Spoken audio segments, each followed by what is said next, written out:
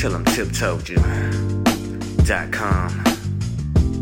the podcast about pop culture, black history, and spirituality. Yeah, it's about to be a great vibe. Dr. Tip, gon' take it away. Till I'm tiptoed you.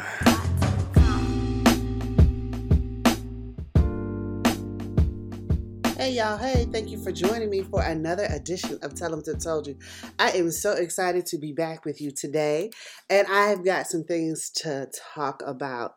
I don't want today to be heavy, but it's going to be a little bit heavy just because of what's going on. But I want to address that at the end. So I want to talk about the Amber Guyger case. I want to talk about what happened in Texas last night or yesterday, depending on when you're listening to the podcast. I want to talk about Kanye and Howard and Du Bois' notion of the talented 10th and how now I'm on the fence about that. So let's just jump right in. So many of us have been watching the Amber Guyger case where this woman walked into a black man's apartment as he was watching ESPN and eating ice cream and shot him. Now, we were... I'm not going to speak for anybody else. I was pleasantly pleased that she was found guilty. I was lesser than pleased that she only received 10 years. Only 5 years have to be served. So we're looking at about 5 years before she gets out. And I am even more disgusted that the lead witness in that case, another black man, has been lynched as a result of his testimony. Now, I know that the police are saying he was shot as a result of a drug deal, but the story it doesn't even make sense. All right. So we're supposed to believe that some other black men drove from Alexandria, Virginia to Dallas, Texas to buy some weed from a man who lived in the same apartment complex with a police officer. To buy from a man who was in the national news because of his testimony in a court case. We're supposed to believe that you drove all that way to get some weed from someone who was that visible in the moment. It doesn't even make sense. It doesn't even make sense. But beyond all of that, I think those of us who have watched the video of the sentencing hearing and things like that, where the judge is hugging this woman and commiserating with her over having to serve time, and the video of the jurors saying they gave her lesser time because that's what the victim would have wanted, as if they knew the victim personally. That's a whole nother story. And then we watched the brother hug the victim and the father talking about how he wants to be the victim's friend. I'm saying victim here. Oh my God, I can't believe I'm saying victim. The murderer's friend. Which that's how she was being treated in the courtroom, though. This Amber Guyger was being treated as if she were the victim, right? That this woman who broke into a man's home and shot him in cold blood is being treated as a victim by this judge who gives her a Bible, right? It's just, and what is more disgusting to me than those displays in the courtroom are the number of black folk that have the nerve to be defending those displays. It is not, I don't know what Bible they read, right? Because it is convenient for Christians like that to act like the Old Testament doesn't exist when it's necessary, but they want to condemn other people to hell for their lifestyles. They go straight to the Old Testament. Jesus flipped tables in the New Testament. So it's not like you have to be soft and allow people to abuse you because you're a Christian. And that is what you're pretending to do. And that kind of Christianity is very dangerous. And I would also argue that that kind of Christianity is very new. It is very new for black people to feel like you don't have to defend yourself. That it is Christian not to defend oneself. That it is Christian to allow oneself to be abused. That's not Christianity. If you believe that God is within you, if you believe that you are made in God's image, when you allow other people to mistreat you, you are allowing other people to mistreat God. That doesn't work for me. It doesn't work for me. And so I'm completely disgusted by that. I just want us to pay attention to that case. Especially because yesterday we have the lynching of Atiana Coquise Jefferson in her home in Texas, also in Texas, Fort Worth this time. This was a sister who was at home with her 8-year-old nephew playing. And the neighbor, another black man, called for the police to come do a wellness check because her front door was open and there were lights on at 2 a.m. Now, I have no fault against the brother calling the police if you think your sister is in danger. I don't have a problem with that. I know some of you all are out there blaming him. That's a tough road to hoe. You know what I'm saying? That even those of us who are distrustful of the police, if I thought someone was harming someone, I probably would call the police. Right now, we don't have an alternative system in place. There should be, but we don't have an alternative system in place. And so if the brother really did think that this woman was threatened, that that house was threatened, that the people in it were threatened in some way, form, or fashion, I don't blame him for calling the police. I think in hindsight, he now knows that he probably wouldn't do it again. I think some of us, after watching that case, would be more careful than calling a non-emergency number. But he called for a wellness check, y'all. Don't blame him. The blame is solely on the officer who, although was called to do a wellness check, didn't go to the front door. Like, that's where the blame sits. You've been called to make sure someone is okay. That's not an emergency call. It shouldn't be handled the same way. Why didn't you just ring the front doorbell? Right? That kind of it doesn't make sense to me that you would be walking around the perimeter of her home, shining a light through a window. Can you put yourself in those shoes, right?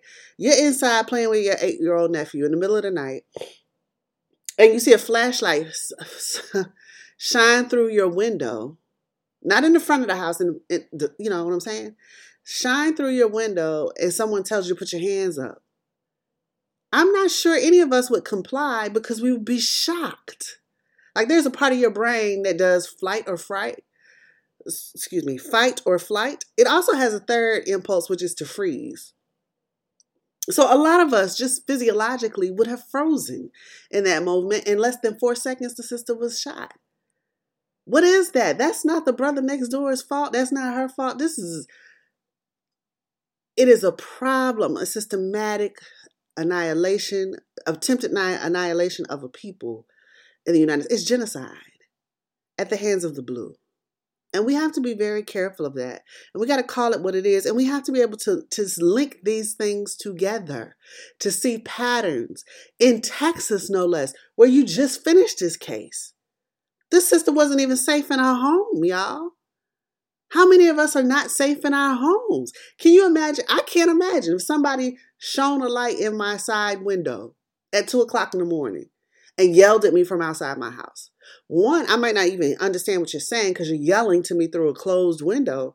But what am I supposed to do? Like, there's no accurate, appropriate response that would not get you killed in that instance. What are you supposed to do? Man, look at here. We need an alternative system in place so that if we are worried about one another, we have another system that truly is meant to protect and serve us. I don't know what that looks like. I'm not going to pretend to know what that looks like, but I know this ain't it, Chief. I do know that this is not quite what we need in this moment. I continue to do my reading. Charles Cobb's This Nonviolent Stuff Will Get You Killed. Negroes with Guns. What are some of the other books, y'all? I'm really trying to figure out what this looks like. And we also have to remember, outside of the vilification and the propaganda that has been written about the Black Panther Party, we have to remember what the roots of that party are. It's about self-defense, right? The whole name of the party is the Black Panther Party for Self-Defense, because this is what they were trying to do, was to protect Black lives from police that would brutalize us and murder us. And so there has to be lessons for us in the history that we can adapt and make appropriate for the contemporary. But that requires work, and it requires disciplined study, and it requires implementation, right? It's not enough for scholars to sit at the table and document this history if there aren't enough of us to try to make the history live in the present.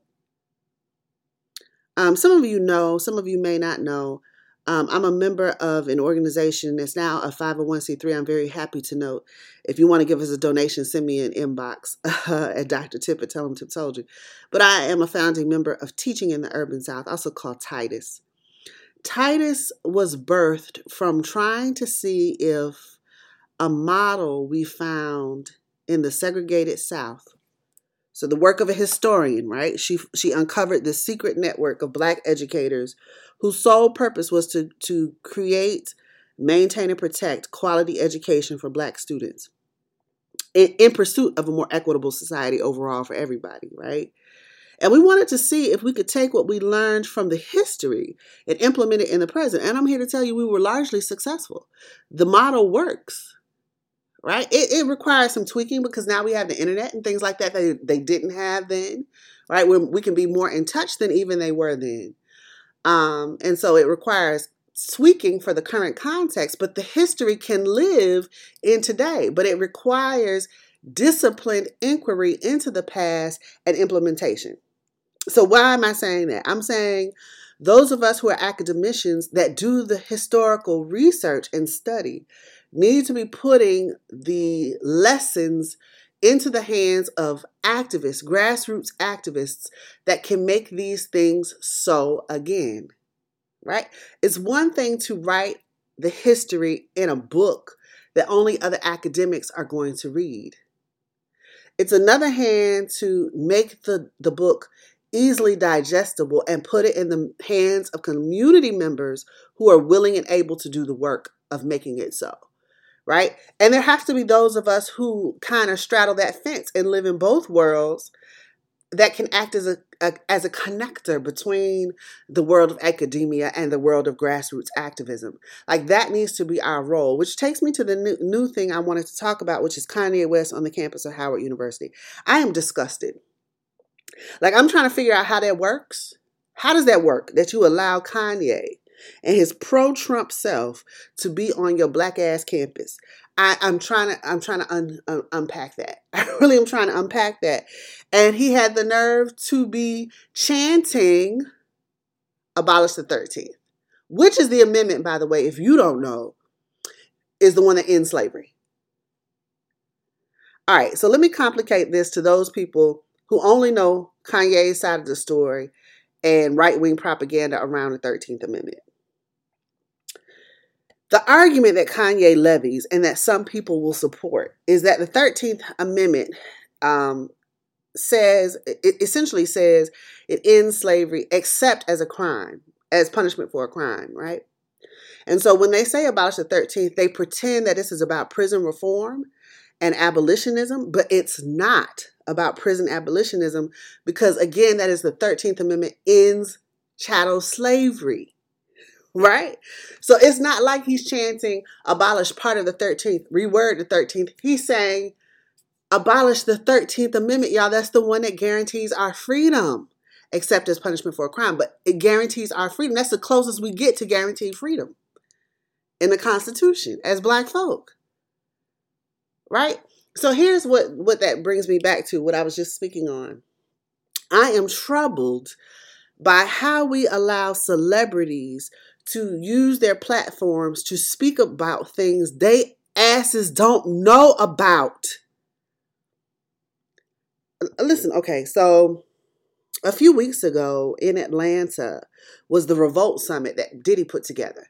And there were clips circulating around where Killer Mike was saying there was a period, if any period in U.S. history is when America was great, it was right after the Civil War, during Reconstruction, and blah, blah, blah, blah, blah.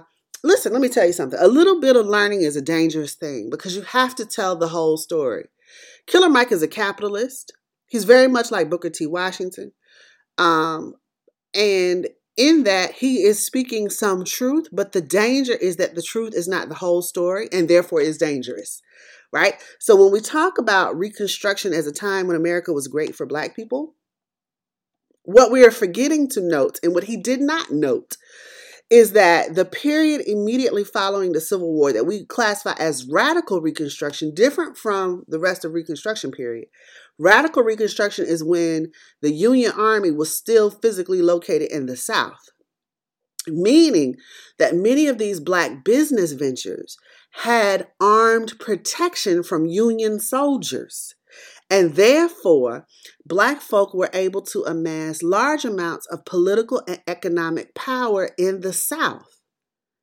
You cannot not pay attention to the fact that the Union Army was there to protect those interests. Okay, so this is what I mean by you got to have a scholar who may share the stage with a Killer Mike to say, yes, Brother Mike, you are absolutely correct, but here's the rest of the story. And we cannot implement what was happening in radical Reconstruction in the contemporary period when we don't have an army, right? So this is my frustration with a lot of these people whose only research comes from the Hidden Colors videos and from YouTube videos. That they have pieces of the truth, and those pieces can be incredibly dangerous if they don't include the context within which that little piece of truth is embedded, because the context may switch everything you need to do.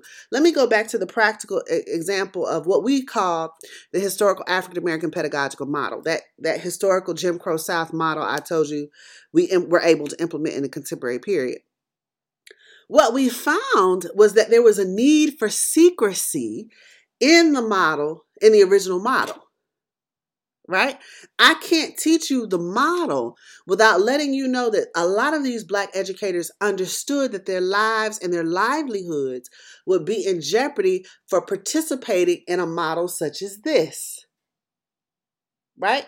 I can't try to get you to implement a model without telling you the whole truth, because your implementation of the model may require some of that context from before. So when Killer Mike is talking about radical Reconstruction period, we need to know these were people who were physically protected. And if we're not ready to do that, we cannot implement all that was done under radical Reconstruction. But you need an intellectual to say that, not a celebrity. Now, am I saying that you can't be both a celebrity and an intellectual? I'm not saying that at all. But I'm saying that requires disciplined work. And a lot of these brothers with the platform aren't evidencing that. Let me say this also about the Revolt Summit that irritated me. And that was that Candace Owens was on the stage. It's the same thing with Kanye being at Howard. When you allow these people who are obviously full of propaganda and mistruth presence on your platform, what you are doing is lending them credibility and what word do I want to use? You're validating them. You're validating them. When Kanye can come, did you hear what he said when he got on campus? So much for cancel culture. Y'all couldn't cancel me. You see that Messiah syndrome complex going on that he got? But that's because you gave him part of your platform and therefore legitimized what comes out of his mouth. You gave him validity because he's on a well-known mecca of Black intellectual tradition. And therefore, it validates him in the minds of some people and in his own mind. When you give Candace Owens a platform, and I'm sure you paid her for that, I wonder who else could have been in that seat. It don't have to be Tiffany, but it should be some person who has dedicated him or herself to the disciplined stuff. That chick ain't even got no degree. And I'm not saying a degree makes you learn it. I'm not saying that. But a degree does demonstrate that you got the discipline to sit your ass in a seat and read a book. Okay, what I'm saying? Do you understand what I'm saying? Right? So here's what I wanted to say about the talented 10th, right? So Du Bois at one point in his career must have felt much like I feel today. I don't even know why I'm out of breath, but let me take it down a notch. But Du Bois must have felt much like I feel today at one point in his intellectual career. And he talked about how it was going to be the talented 10th, those of us who had done the disciplined study to take us into liberation, into freedom, right? To solve the Negro problem. Later on in his life, he came to the understanding that it's not going to work like that. It's going to be the guiding 100. It won't be the talented 10th. I understand his frustration when he came up with the idea of the talented 10th. But like I said a minute ago, I also understand what he's meaning when he says the guiding 100. What it's going to take, y'all, is that we stop shunning intellectual work as useless. It has a place. I remember when I was working on my doctorate, we were sitting around a table at Emory and we had a visiting professor from Morehouse, right? The class was Black educational history.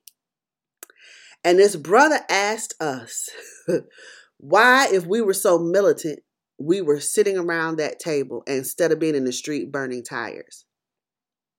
And I looked at him and I said, us sitting around the table, disrupting conversations in these kind of spaces, writing the things we write about, that is our way of burning tires in the street. See, when you are systematically oppressed, it requires a systematic response to that oppression. What is a system? I've talked about this on the podcast before. A system is a group of things that are working in different ways for a common goal. Your circulatory system in your body, for example. Your heart doesn't do what the capillaries do, what the veins do, what the arteries do. Right? They all have different functions. They all look different, but they are all necessary for blood to circulate around your body and keep your black ass alive.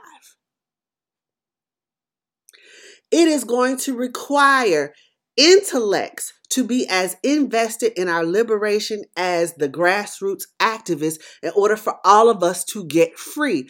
And my problem is that we are so busy pointing the finger at one another and saying that part is not useful, that we are not working together towards that common goal of liberation. We are distracted from the common goal of liberation because we're on stage trying to one-up one another. And ain't nobody on the stage done no academic work.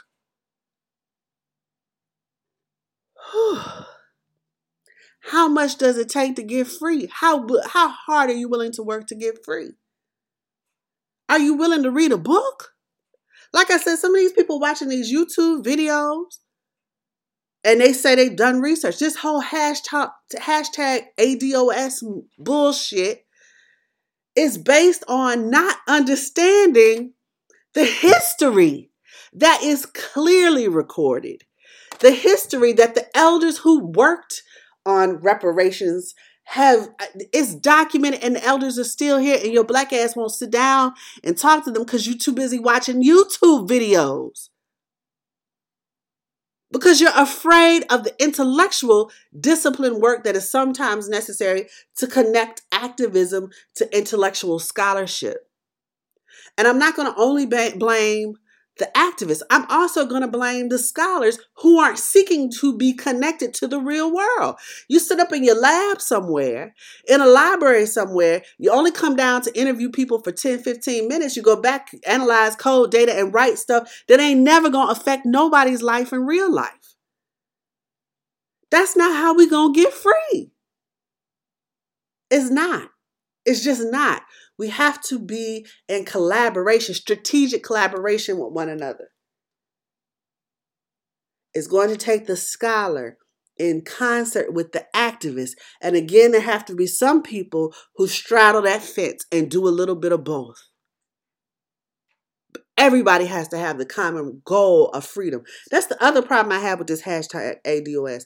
Their goal is not freedom. Their goal is economic. Now, that doesn't mean that freedom doesn't include economic freedom.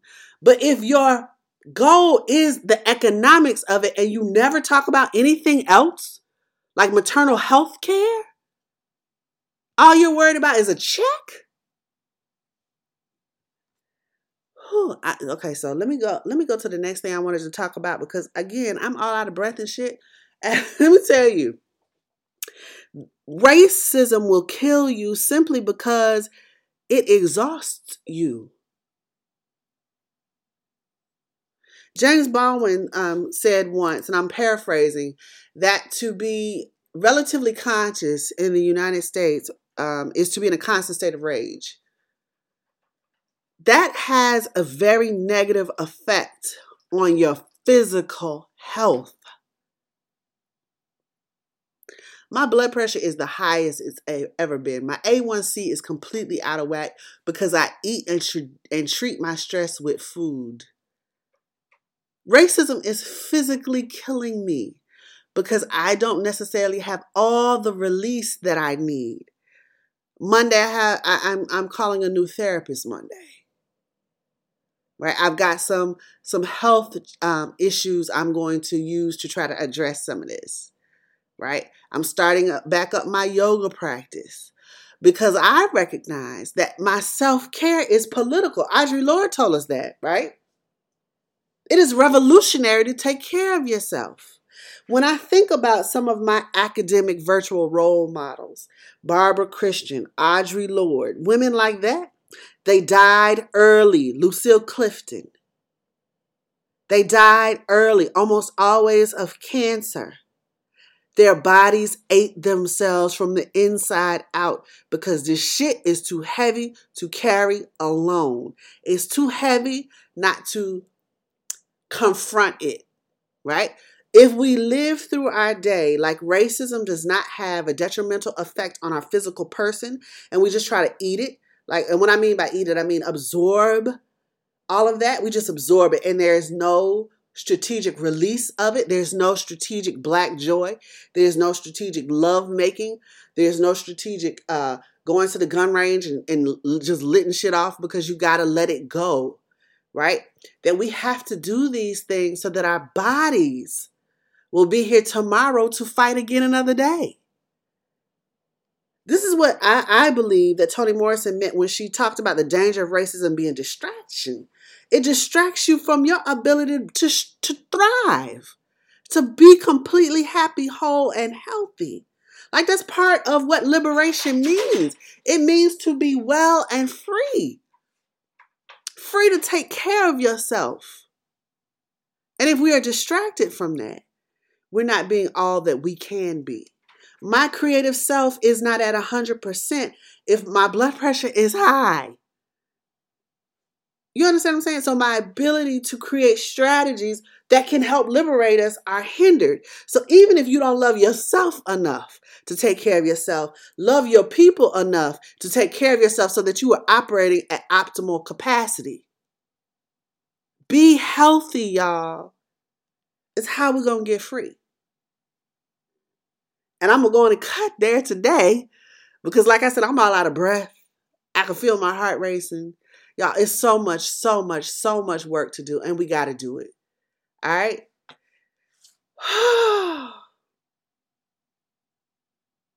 Y'all make it a good one. If you have any questions, comments, or considerations for me to give, please send them to Dr. Tip at tellemtiptoldyou.com. I'm happy to hear from you. Also, don't forget that you can go to the website, www.tellemtiptoldyou.com, and sign on to be a podcast guest. I look forward to speaking with you next time. Y'all be good. Tell 'em Tip told you. Bye.